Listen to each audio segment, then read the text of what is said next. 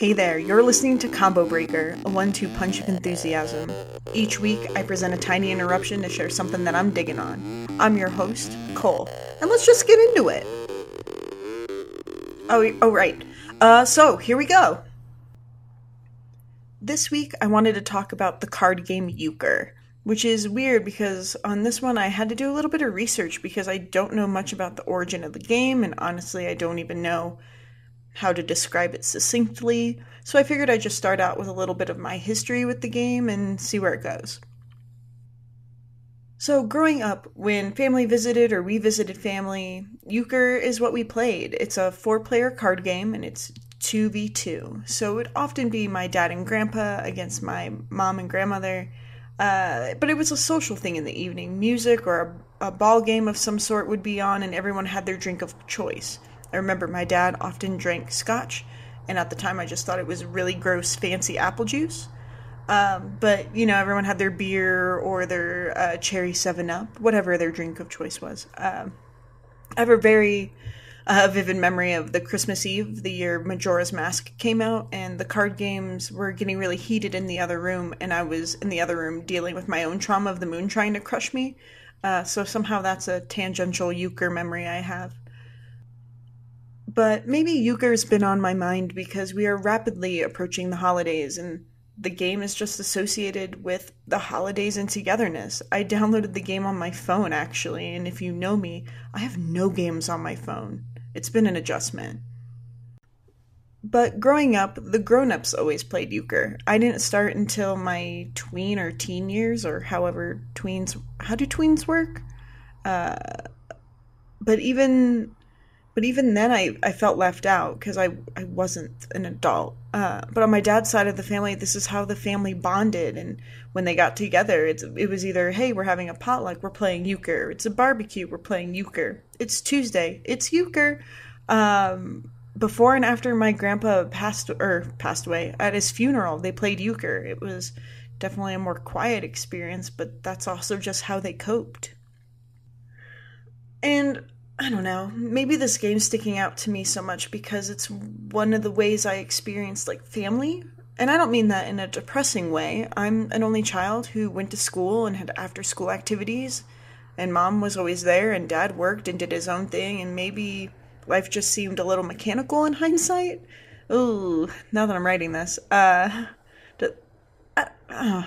don't know. At the time, Euchre was a way for things to slow down and be together, and granted it didn't happen often, so it just always felt special.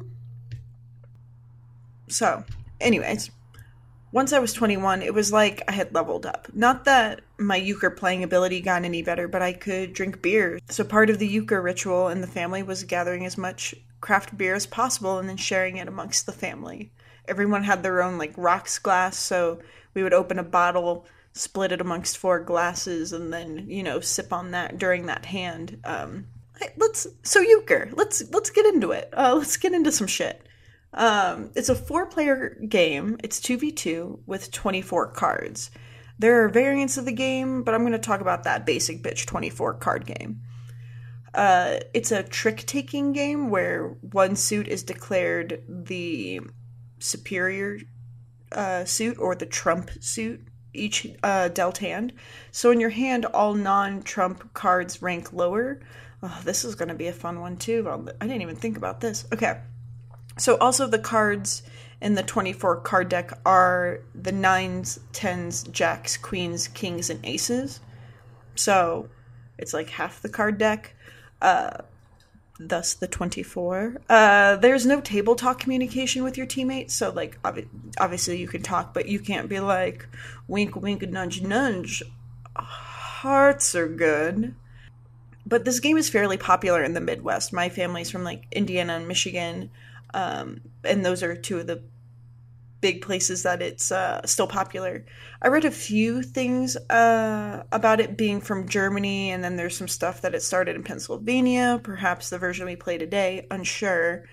All I know is that it's good. It's a good game. I'm sure there's probably a version of the game as an app that can actually teach you, but nothing beats sitting around a table with friends and family to play the game. I love it.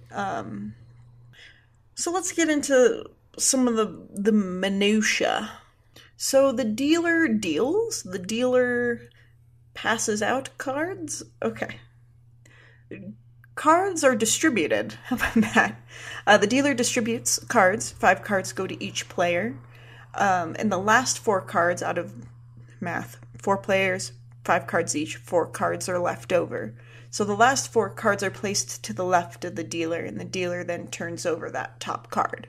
For my beautiful description of the game here, we shall say we flip over the diamonds. The diamonds. So each person, starting with the individual to the left of the dealer, has the option to declare that suit trump.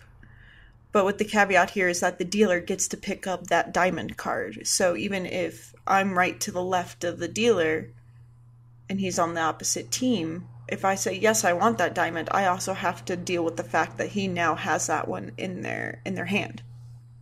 And I don't necessarily want that. If everyone passes the card, it is turned over and the dealer doesn't get a new fancy card in their hand. And then it goes around the table once more, and someone can call trump outside of what the previous card, which was diamonds. So let's say in our beautiful description of the game that someone calls trump.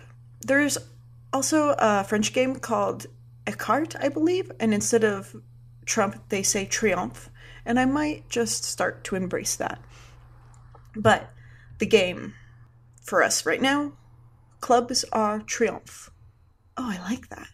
The player scopes out their 5 cards, and for this instance, let's say they have 3.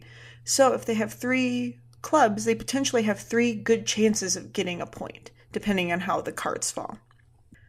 This is fucking hard, guys. Bear with me. So you have to follow suit when you play the game. So let's say if a spade was played first, you have to play a spade card from your hand. The higher the better, because you want to be higher than that card that was played. It's like a lot of card games, right? The bigger number takes the trick. But let's say you don't have a spade, and clubs are triomphe. You can try to steal the trick by playing a triomphe card if you have it. I like this. Let's say clubs are triomphe suit. The hierarchy of the cards change, but only change for the trump suit. I can't keep it up. So for us, our clubs. For our, I'll call them the lame and plain suits, our diamonds, hearts, and spades, the hierarchy stays the same. Its aces are the highest, and it goes down to 9. But for the trump suit, which is clubs, the highest to lowest goes jack of clubs, and then jack of spades. So the jack of clubs is also referred to as the right bower, and the jack of spades are referred to as the left bower in this instance. And then it's ace, king, queen, 10, 9. It's weird, right? What I like about euchre and probably other card games is not all 9s and 10s are worthless. Sure, they're maybe not great, especially if you have a hand of 5 of them, but if you have a 9 of the trump suit and things just fall right for you, you'll be able to get a point with that bad boy, which is really empowering, because I know when I get some 9s and 10s, I'm like, oh, well, shit. It's just like fodder, and it often isn't the case. Points are rewarded after each hand. Each hand has 5 tricks or rounds of card play. Ideally, you want to get all 5 with your partner, and if you happen to get all 5, you get 2 points, with the goal to win the game at 10. If my partner and I only get 3 or 4 out of the 5 tricks, we only get 1 point because we did okay. But if I call trump and we beef it big time, 2 points go to the other team. But if I'm feeling uber confident, I can go solo against the other team. And if I win all of the 5 tricks, I get 4 points. Point systems. That's more in the weeds than I wanted. But how do I talk about a card game without talking about the card game a little, right? Growing up, it would be game after game, maybe pause for some of Grandma's sugar cookies, but it was very much the family gathering around the hearth vibe for me, you know? I swear the game isn't as complicated, especially with like tangible cards in front of you. Me talking into a void about the checks and balances as well. A fun puzzle for me, I guess. But if you like card games, maybe check this one out. It's a lot of fun. It's a really great game to, spend with friends or family where you want to talk about things and catch up, but also not just sit in a void and like sip your drinks with your like hands awkwardly at your side. And you know, it's hard to talk to people when you watch a movie or TV. So as soon as you like have a little bit of experience with it, the game is like sort of mechanical in a way that like, I don't know, maybe this is just bad on me, but I'm never uber focused on the cards. Like it's something that I can do while I focus on the people around me. Is that why I like this game? Fuck.